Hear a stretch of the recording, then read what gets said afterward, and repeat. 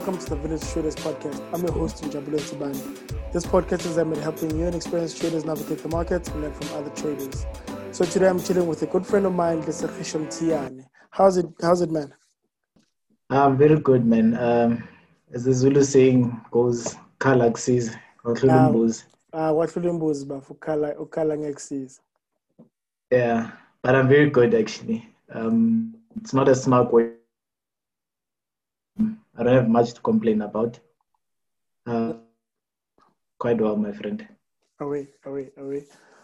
So today's episode is a little bit different than the rest that I've had so far, or that we've had so far, in that you are going to be interviewing me instead on the lessons that I've learned with the podcast, with my trading and how has it changed, etc. Yeah, and I think I don't fully have a list of questions in front of me, but I was binging on your podcast, and the more you kept asking questions, the more I felt like it would be actually interesting to know, after having listened to 10, 12 of these interviews, what the interviewer thinks.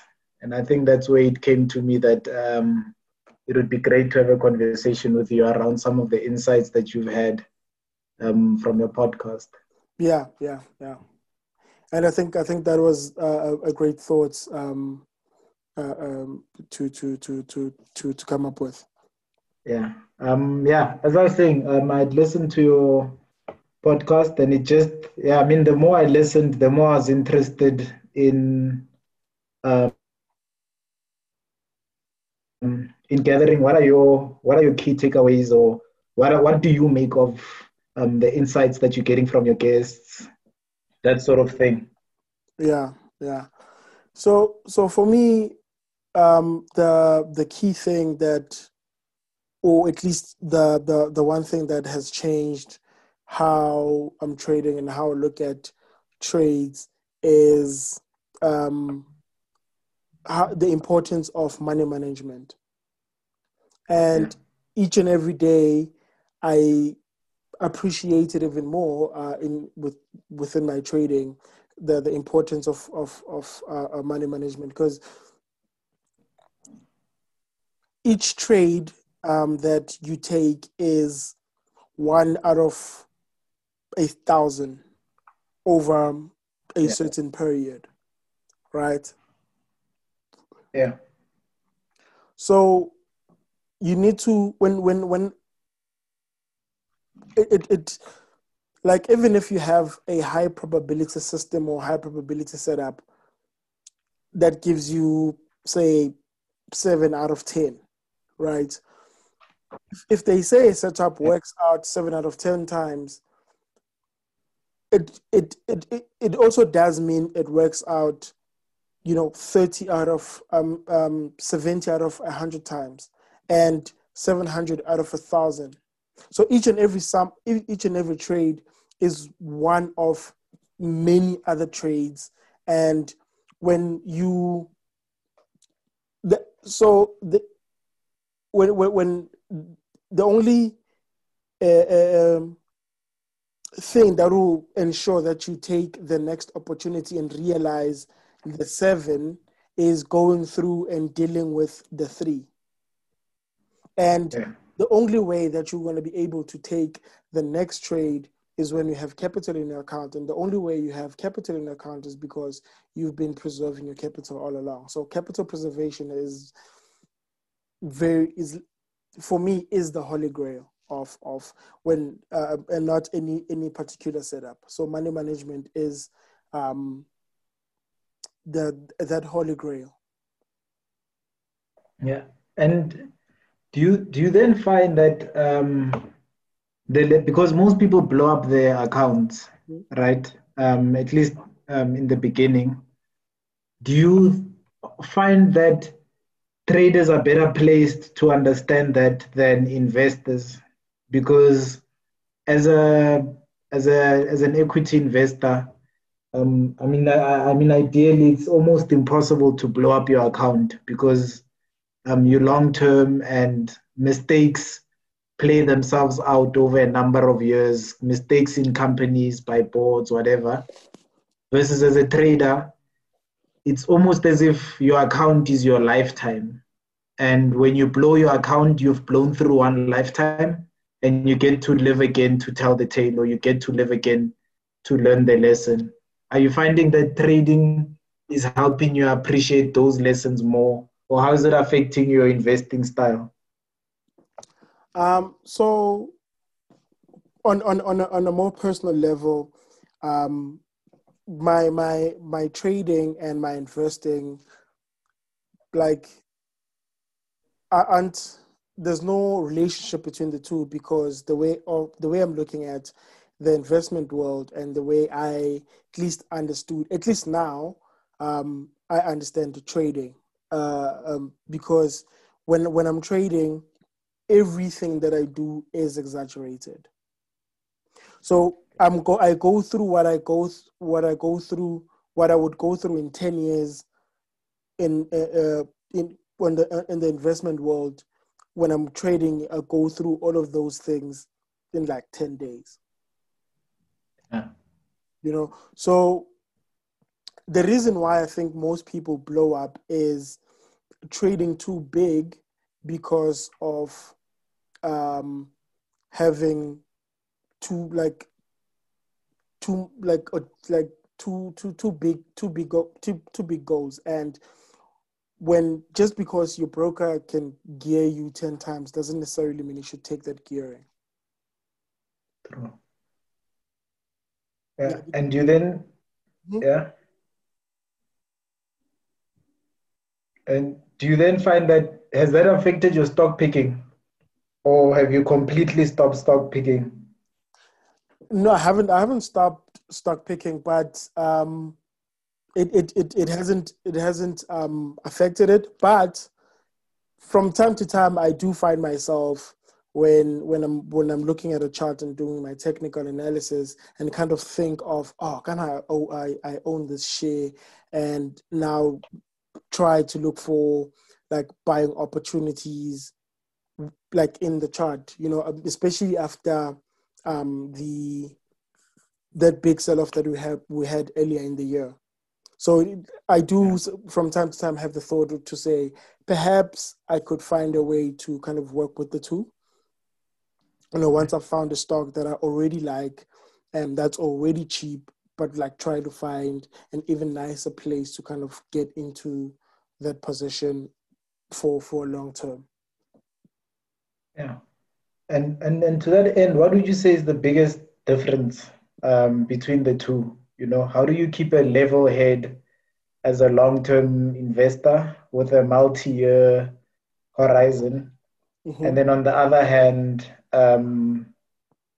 as a trader with, let's say, as a 10-day horizon? So for me, when I'm looking at the investment world, so when I'm trading and I'm investing, like how I look at it, we investing or trading based on change in data, right? So in the investment world, that data changes, or I get real updates of that data, twice a year, interim results and final results. So I can either, change my mind about owning a stock or continue to hold that stock once the results are out and I can see, for example, if the debt levels have increased to a level that I'm no longer comfortable with, and without any reason that I feel, comfortable, carrying that extra added debt, or is there any corporate action that makes me feel uncomfortable in continuing to add that share. So that the frequency in the change of data when I'm investing is much less than the frequency when I am trading. Even though I am swing trading and I'm only trading the daily chart and the weekly chart, and I don't do intraday. The change in data that I deal with is daily. You know what I mean? Yeah. So the outlook, And each and every trade that I get into, the outlook is not as long term as the outlook that I have on when I'm investing in a share. And the way in which I view the companies that I trade and the way in which I view the companies that I invest in is fundamentally different, because when I'm trading, I'm not trading the company itself, I'm trading the price. And when I'm investing, I'm not, investing in the price, I'm investing in the company. So I do make that distinction when I'm separating myself between trading and investing. Yeah. And at which point then would you say that style of thinking or that practice makes you more like a quant? Because you'd watch people say obviously spreadsheets are not everything in inverted commas, or are not the sole tool of investing. And we always hear of other factors that you must consider. And to a large extent, I think we do that, but it's very difficult to put a number to it or to put an effect to other considerations.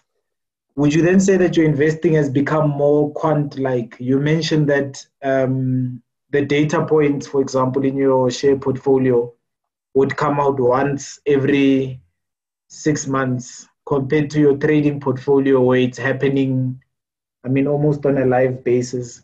Mm-hmm. Yeah. I wouldn't say that. I wouldn't say that because when perhaps partly, and that's not because of the trading aspect to it, and that's just because of the nature of which I just normally pick companies that I trade in, especially the companies that I don't buy into because there are companies that I buy into the story of the company, for example, Purple Group, and then there are companies that I buy into the financial standing of the company, which companies like Louis. Okay. To an extent that the quantitative checkpoints that I have when investing, they are only limited to the ratios that exist within the financial statements of the company. And with the trading, I'm just, in fact, when I'm trading, the company that I'm trading is irrelevant to me. It's just when I'm trading, I'm just looking at the chart and not the actual stock. Yeah. You know what I mean? Yeah. Yeah. Yeah. The reason I ask those questions, obviously because I'm an investor and I listen to your show, which is a trading show, and for me, I'd be trying to find relevance in that way. But then also, as an interviewer, I then imagine that you almost have to be that objective listening to your guests. Yeah. And yeah, which then has me, I also know you. So I've also listened to maybe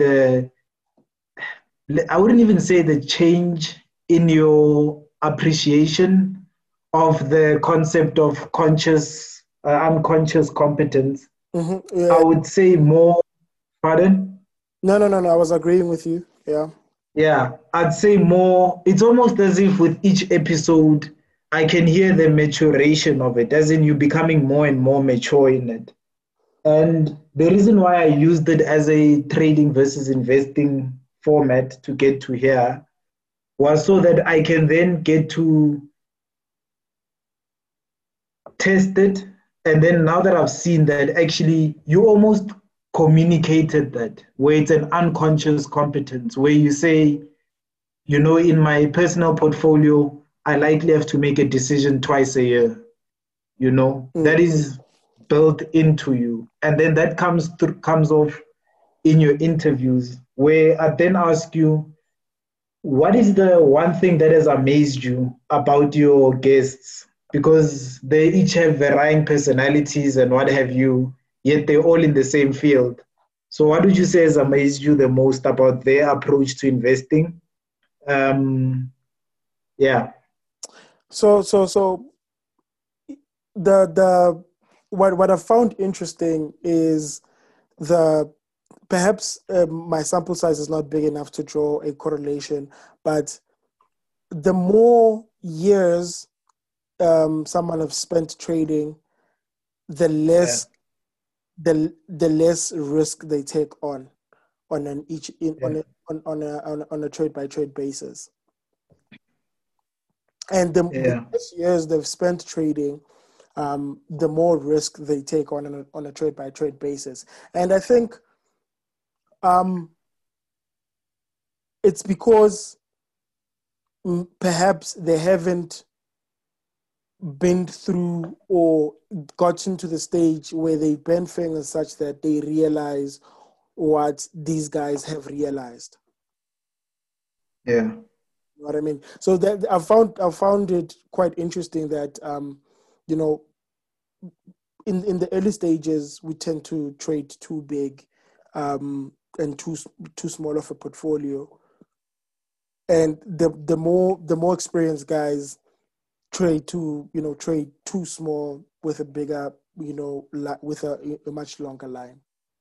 And yeah, now that I've moved from trading a demo to trading real money. And because I was trading equities for the first time, there was a bunch of things that I had no, like, I didn't know, and I was learning on as I was going.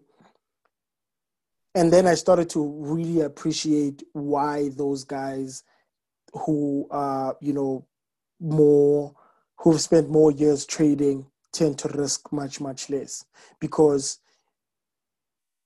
6 losing trades in a row is not uncommon. yeah. So yeah, that's one of the things that I've found quite interesting with all the different guests that we've had so far. Yeah.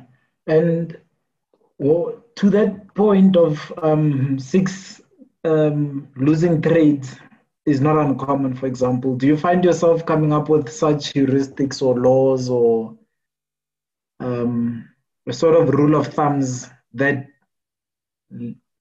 after it happens, say, so let's say after 6 losing trades, would you find yourself being more risk prone? So the way I look at it, I look at it from a probabilistic point of view. Okay. So if, for example, let's pick a single pattern, let's say that setup works, uh, um, 1 out of 2 times. So 50-50. It has a 50-50 probability of working out. That means if I have a sample of, let's say, exactly 20 trades, and in that 20 trades, it's, destined that half of those 20 trades will be the winning trades, and half of those trades will be a losing trade.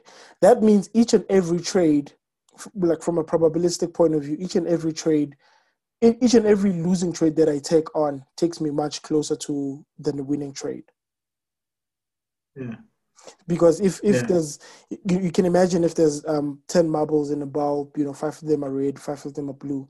The more you take out um, the red balls, the probability of the blue ball coming out on the next draw gets higher and higher. So that's how I look at a run of losing trades. And I also appreciate, like, how important it is to not finish with the trade once you exit the trade. Like, go back, check. Now that there's no money on the line, you much clear of emotions and whatever. You can, like, reanalyze what you could have done differently. And one of the things that I've picked up was trading with the trend and that sort of thing. Yeah. And then yeah, that's which is very interesting. Yeah, because I mean it's a probabilistic way of thinking, and some if you weren't aware of it, the natural way to interpret it, if you've had 4 or 5 losing trades, is to think, let me stop trading. Clearly I'm not good at this. Yeah. It's very easy to associate the previous pain with the current one. Yeah, Yeah, and yeah, Mark Douglas talks about this in Trading in the Zone. He makes an example with a boy and a dog, where if as a kid, the first dog that you approach or interact with bites you, there's a high yeah, likelihood that the next dog that you're gonna see, whether that dog is friendly or not, you're gonna assume that it'll do the same thing as the previous dog. And similarly, not only on the taking on the pain, also on the winning side as well, because and that's why they say um, a run of losing trade is much more dangerous than a run of winning trades is much more dangerous to a trader than a run of losing trades, because you get that sense of euphoria, and you increase the risk that you take on, because now the sense of believing that you know what's going to happen. And similarly, after 5 losing trades, now you think you know what's going to happen. I'm going to lose on the next one, and that's the one that becomes a 10 bagger. yeah, yeah. And I'm curious to then know, as an interviewer, do you think, or why is it that you think your guests are able to stick it out? Because the easy part is, say, for example, for you, you read on the stuff, you're well mentored, so you almost know that it's going to work out in the long run. Mm. Versus, I've listened to some of your guests, some have quit their jobs, and I know it has to work out. Others were chilling at home and decided, let me just go through ahead with this. And eventually they put in the time and effort, and now they're successful enough that you can have the conversation with them. But do you think, given that response um, to the pain before that we just discussed, né? Mm. Do you think that there is also an element of reward in it that makes people come back instead of just quit? Yeah, Because, definitely. yeah, because Mauhlele Kaya doing this and you've got 5 losing trades, you're more incentivized to go try something else than to keep trying this. How do you think your guests keep on trying or kept on trying? I think there were different phases Yeah, of the process. In the beginning stage, one thing that we have to remember is that to find yourself in a winning trade takes no skill, right? okay. Like it's the only like you can just flip a coin, click a button, and find yourself in a winning trade. That process takes no skill, right? And after 5 losing trades, even though you can step away from trading, there were a time where you got maybe 3 or 4 or 5 winning trades in a row. And when you've Yeah, suffered the pain of the 5 losers in a row, maybe perhaps for the first time, after stepping away from the markets, it's like as human beings, we tend to reminiscence on the good times that we've had in the past. So we would easily be drawn back to that remembering that experience where we found ourselves in a winning trade. Similarly to gamblers, when yeah, he had a lucky day on Monday, and then on Tuesday he lost everything. On Wednesday he might not go, but on Thursday he'll remember what happened on Monday.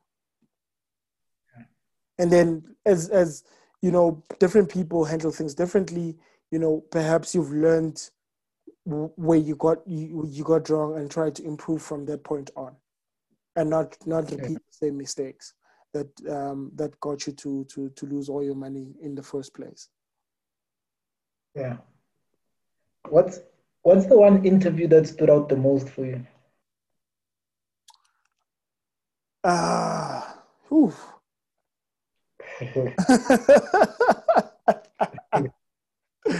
That's a tough one. It's like asking you to choose your favorite kid. Yeah. but what I think I would say episode number 3, the one with Garth.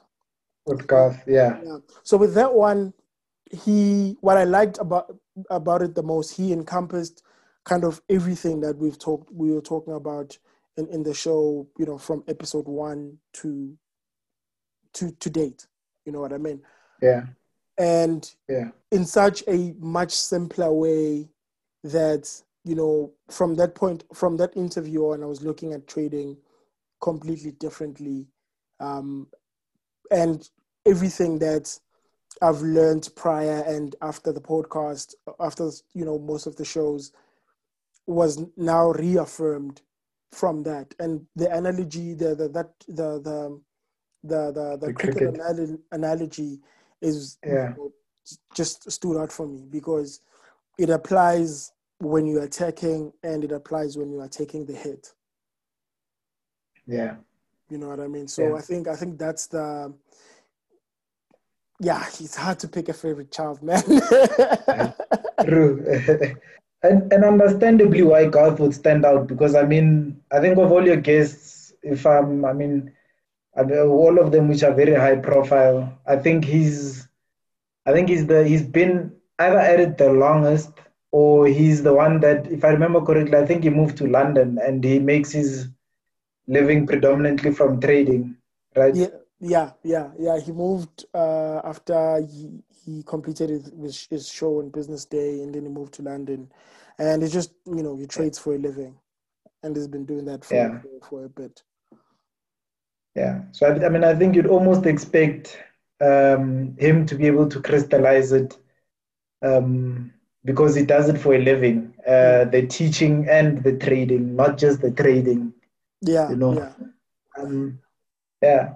And you had a lady on, I think Lebogang was her name. yeah. Lebo. Um, yeah.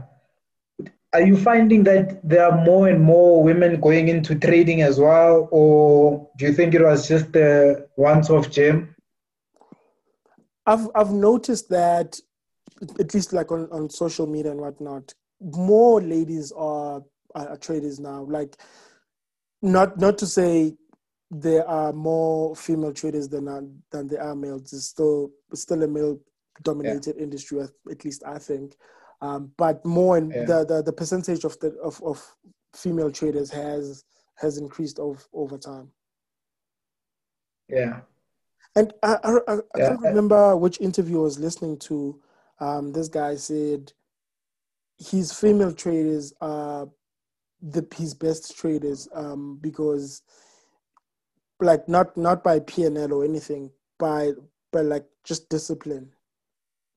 I don't know if it was yeah, just a coincidence in that particular firm, or that's just the case, through and through. yeah, yeah, yeah. Which is interesting, actually.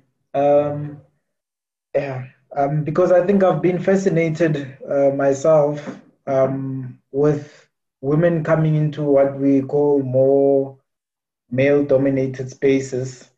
And I'm curious to see how they perform, but not just how they perform, because I found that you almost tend to have a higher bar for performance for women than men, just so that they can make up for the argument. But I'm more curious to say if there are any other things that maybe would come out for you in that regard. I know I work, yeah, I actually think that in most cases the standard is the in reverse to what you pointed out. You know, often people try to lower stand, like you'd hear statements like "she's not bad for a girl" type of statement, and which yeah, I believe it's more like there are certain things that have nothing to do with gender, and the standard to which should not be any different. You know what I mean? Trading, for example, yeah, success or lack thereof as a trader has nothing to do with gender. playing chess, Yeah. has nothing to do with gender. And saying like, she's not bred for a girl. That's some just disrespectful shit. Yeah. But and you find that most of the time women would perform better than the men, and not for a girl, just like better, period. Yeah. And Yeah. Yeah. I have found that to be the case in some instances. Yeah. Yeah. I think that's more what I meant by a higher standard, as in sometimes women's performance goes unnoticed because you almost expect them to do better than good or better than what is normal for that woman premium, Oh you yeah, know? yeah. Definitely. Where they have to, like, women have to like sprint to where men can walk Yes. to get the same recognition. Yeah. Yeah, true. That's very true. That's very true. Yeah. Yeah. Which is very interesting. Because I think on one of your interviews, one of the guys spoke about how he wouldn't have made it without the support of his wife and whatnot. And then I think the Lebo interviewed followed a week or two later, where now Lebo is not supportive in inverted commas. She's actually doing it, you Yeah, know. yeah. And I think I was quite fascinated by that to say, it's nice for a change to not be discussing a woman in the realm of without her I wouldn't have made it. Yeah. She's actually she's actually participating Yeah, in it. and interesting with Lebu, she and her husband, both of them did try this trading thing, but she Yeah, was the one that stuck it out through and through to this day. yeah, They started, yeah, exactly. you know what I mean? So hence I would say like trading has nothing to do with gender, you know what I mean? Yeah. Yeah. To that effect, I think then we're introducing demographics essentially, be it gender, you know, Mm-hmm. race.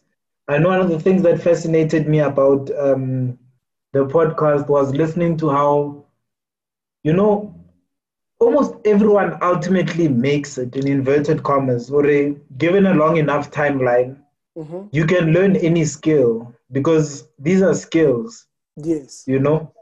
Yeah. And that started reducing my resistance towards, because I always advise don't trade, as a Yeah, yeah. standard. Trading is gambling. And, and the more I listen to a variety of guests on your show, the more I could immediately hear the mistakes guests make or what I thought were mistakes. But because they're on your show, ultimately, I'd always have to reconcile with the fact that just hold on, remember this ends in success or this ends in someone worthy of being interviewed, almost like say, take away that preconceived idea of who's supposed to participate in something like trading, you know? Yeah. Yeah. Yeah, and it's like I find it interesting to like how trading, like, to when you mentioned that trading is gambling, how trading can be both gambling and you being the casino at the same time. And you when you start to trade, you go through being a gambler to being a casino, making, like, Yeah. everyone is just That's a very good every stage, and then analogy, and it actually. it ends in success. I guess you're right. Trading is gambling. It's just a question of which side are you on. Well, I think I've since accepted that it isn't as much gambling as anything for that matter, because what came through from your guests is, there are a set of things skills that you're going to learn. Some just read it before they do it and then still get smacked. others go straight into it and then still get smacked. But for you to be successful, you're going to triangulate around the areas of position size, following signals, ignoring noise, psychology, those sort of things, Yeah. which, I mean, the minute there's an element of predictability to it, at least the process, it almost takes away the gambling element of it. Yeah. 100%. And I think, And then, have you ever thought of how you would teach this to kids? I know you mentioned once that you taught your niece, it was, ne? yeah. So I'm teaching my niece how to trade, and I'm teaching her the lazy system. And the way we're doing it, we're just playing a game where we just happen to to make money in the process, like Monopoly. But we're just playing a game. Every time, I'm like, come, let's play this game. And these are the rules. This is what like eye training. These are the rules. This is what you must look out for. And when this happens, just do this consistently. Because remember I did that flip coin exercise with her, and now we're chatting about it recently to say I was just showing her that had you risk a little bit, like much less than you would have ended up with money, even with the same run of winning and losing streak. So I think teaching kids as a game very very early on, but seeing as yeah, I was saying, it's Sulu City cultural semantics. So at the very Yeah, early age, have it as a game, and by the time they start to comprehend, um, you know, like higher level in inverted commas mathematics for the age, like calculating percentages and the like. yeah, You then introduce it as now this way of making money, but once now they've drilled, they the only way they know how to play the game is being disciplined to it. You know what I yeah, mean?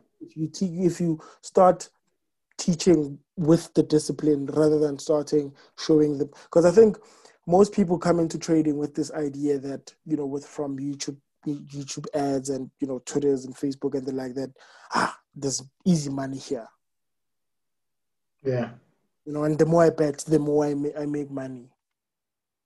yeah, You know what I mean? Yeah.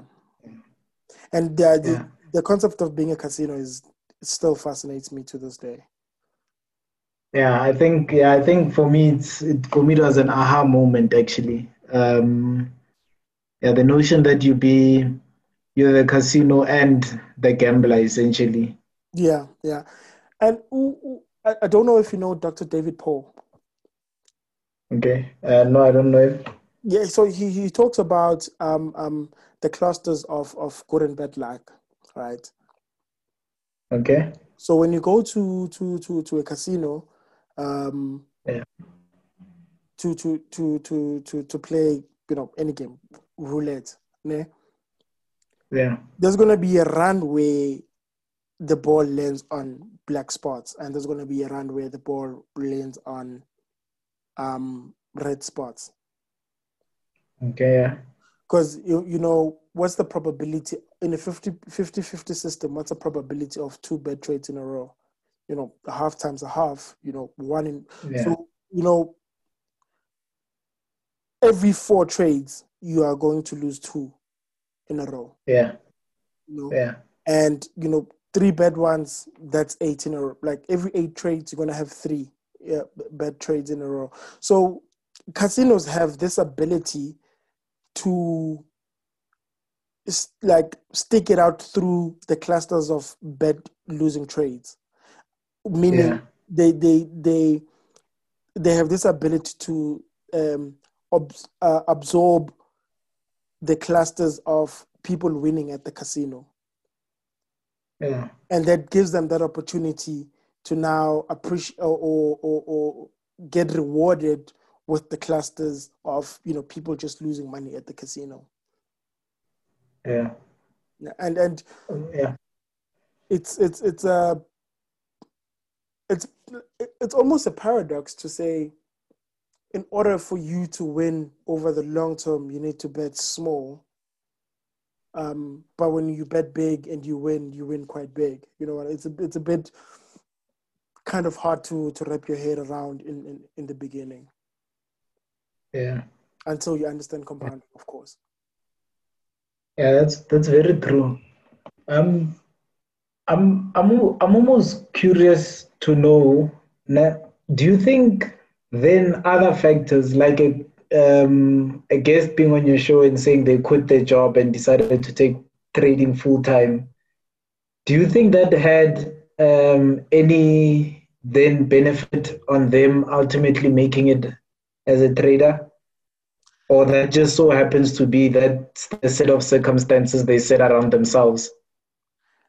I think when you've like when you know how to win, right? And you've put yourself in a situation where now you have to win. It's almost like discipline is now a it's no longer now if I'm not disciplined and I lose, I still have my job. Now they have to be disciplined. Yeah. Because now bread is now dependent on trading. And I think to a certain degree, it does help them. And it does help because now you're spending more time with the markets. It helps the eye see more opportunities because, once you are unconsciously competent in whatever setup or whatever system that you are trading, it just becomes something that you so much do, just like driving. Yeah. Not true. And then do you think it impacts other areas of your life? Yes, I found that it has. And in a weird way, because sometimes when you're looking at things, ne, Yeah. and you are caught between, doing something like something stupid. I like Yeah. I often ask myself, is it worth the risk? You know what I mean? Because Yeah. trading has taught me that you pay the risk before, you pay the risk up front and you need to accept that risk up front. So it could be Yeah. something small like, speeding, trying to chase the orange light. Like, is it worth the risk of doing that? You know, it's it's it's Yeah. very subtle things. It's very subtle things. And also, obviously, in my investment world, it makes me appreciate, that 10% drawdown when markets go nuts. Yeah. Yeah. Because I'd be interested in knowing, I mean, then what then becomes your daily frustrations? Do you like perhaps sometimes watch your son, maybe because he's young, um, I mean, it's more innocence, but do you find yourself looking at, let's say, your family members, your wife doing something where the risk is um, asymmetrical, or the risk is, or the payoff essentially is horrible, where they're risking something or they're taking on what seems like an obvious activity, but if it goes bad, it has detrimental effects beyond what she anticipates. Nah, not really. No, no, no, Yeah, no. it I, doesn't I get that just, far. yeah, no. At least not yet. It hasn't gotten that far. It only just happens very, Yeah, yeah, such in a such a way when I'm alone. yeah. Cool. Okay. Where Yeah. you'd review situations that you were in or where your family was in. Nah, not even that. Not even. I try not to um associate trading way too much in my personal life. Yeah, because I'm thinking more the skills. Because you think of a book like Fooled by By Randomness, randomness, yeah. né? Yeah, and how pragmatic it is, how simplistic it makes the examples Mm-hmm. such that you're able to look at something. So, for example, I know a common one is you work hard and you succeed at something, Mm-hmm.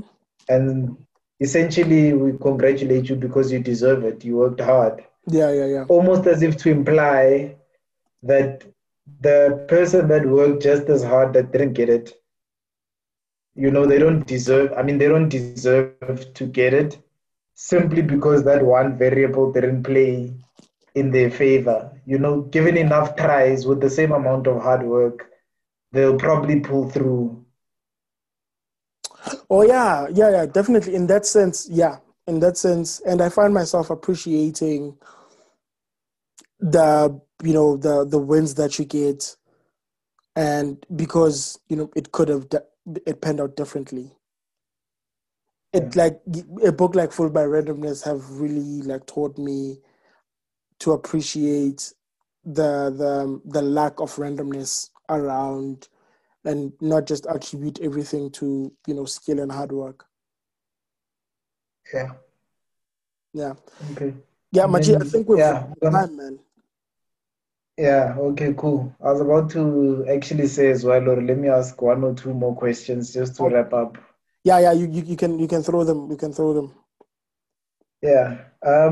Perhaps goal. Do you have any particular goal in mind? I know you like saying you just want to get the next perfect trade, but I'm sure that the thought has clipped your mind, or if I keep at this for however long, I could get this far, or I could be this big. Or do you have any particular big dream goal that says this is why it's worth me being disciplined?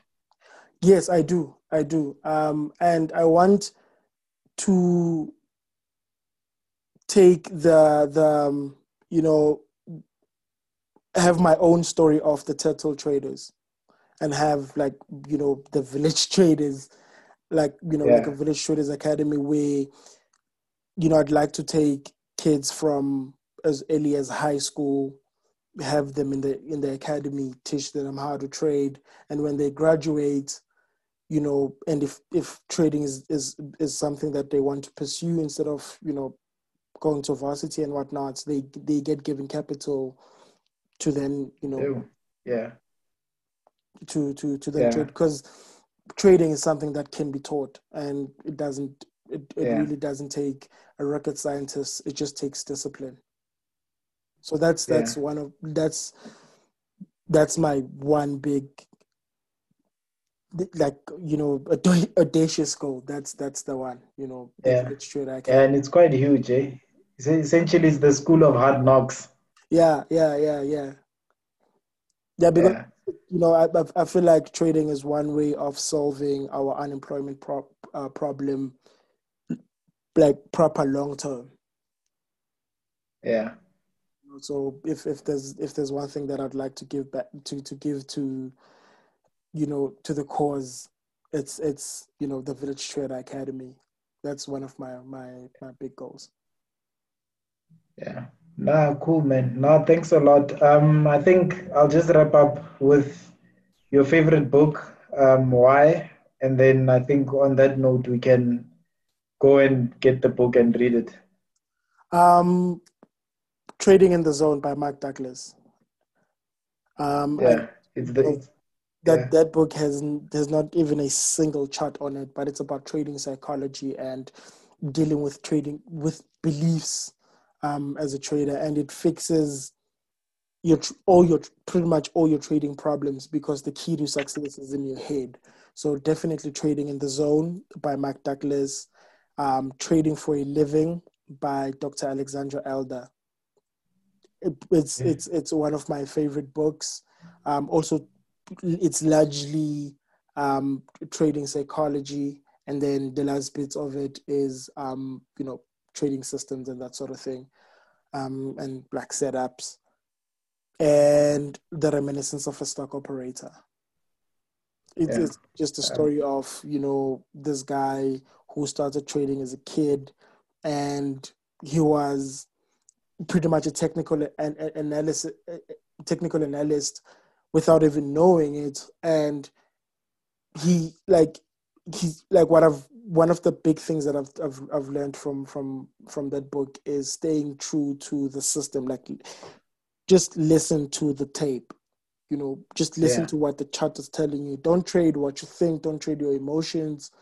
Just trade what the chart is telling you, and that's it. And do that consistently with perfect execution each and every time. And whenever you make a mistake, or whenever there's something new that you learn, if there's something that you change it and stick to that change. Don't now, fiddle too much with the plan.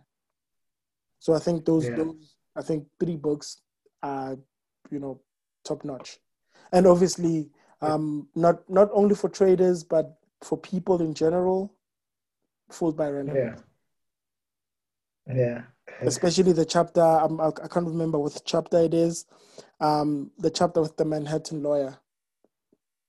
Yeah. Hey, man. That story hit home, eh? Yeah, man. If you want to skip the entire book and read one chapter, that chapter is, for me at least, is the one to read. Yeah. I think that for me it was the point, actually. And I think, it just made me appreciate how far I've come, but then also just simplicity and understanding things in context. Yeah. And then if you do somehow happen to compare yourself, just use the correct sample size. Yeah. You shouldn't compare yourself with anyone, but at the very least, use the correct sample size. Yeah. I mean, my favorite go-to quote in that regard is, I always remind myself that I'm in sub-Saharan Africa. I'm in the poorest part of the poorest continent on earth. Yeah. Yeah. Yeah. And given everything that could have happened, and just really appreciate where you are. Yeah. Nah, my G. Thanks a lot. Thanks for ending on that note. I always appreciate these chats. Sometimes they flow better than other times, but I know they're always valuable. And I think I was having a chat with a friend during the week, and 2 weeks back, and I said, few people know that one of the things that I count when I count how much money I have, or how wealthy I am, or how far I am in this game of investing and life and whatnot, is the ability to pick up the phone and have these types of conversations. I mean, at this point now, it's with everyone in my circle, Yeah. Any given point in time, I'm on the phone. It's always something like this where I honestly feel privileged that being in sub-Saharan Africa, I'm exposed to these types of conversations, these types of people, people doing great things like you are, where essentially you're creating your own luck, Yeah. Where effectively you're the voice now of trading, beginner traders. You can even host expert traders, and I feel lucky that there's no other place in sub-Saharan Africa I'd want to be than close to the people making the money, and having conversations with the people making the money. Yeah. Thanks a lot, my G. Yeah, thank you very, very much for your time, man. I really appreciate. Always enjoy chatting with you. Sure, my man. Thanks, sir. Yeah, that's it for the Village Trader this week. Be sure not to miss another episode of the Village Trader by subscribing on your favorite podcatcher. We're on Google and Spotify, iTunes as well. Basically any decent podcatcher, you'd find us there. Join myself tonight, Wednesday, as you are listening, 5:30. I'll leave the link to that. Simon and myself are trading equity CFDs. Be sure, man. Subscribe on villagetrader.co.za. Check you next time. Cheers.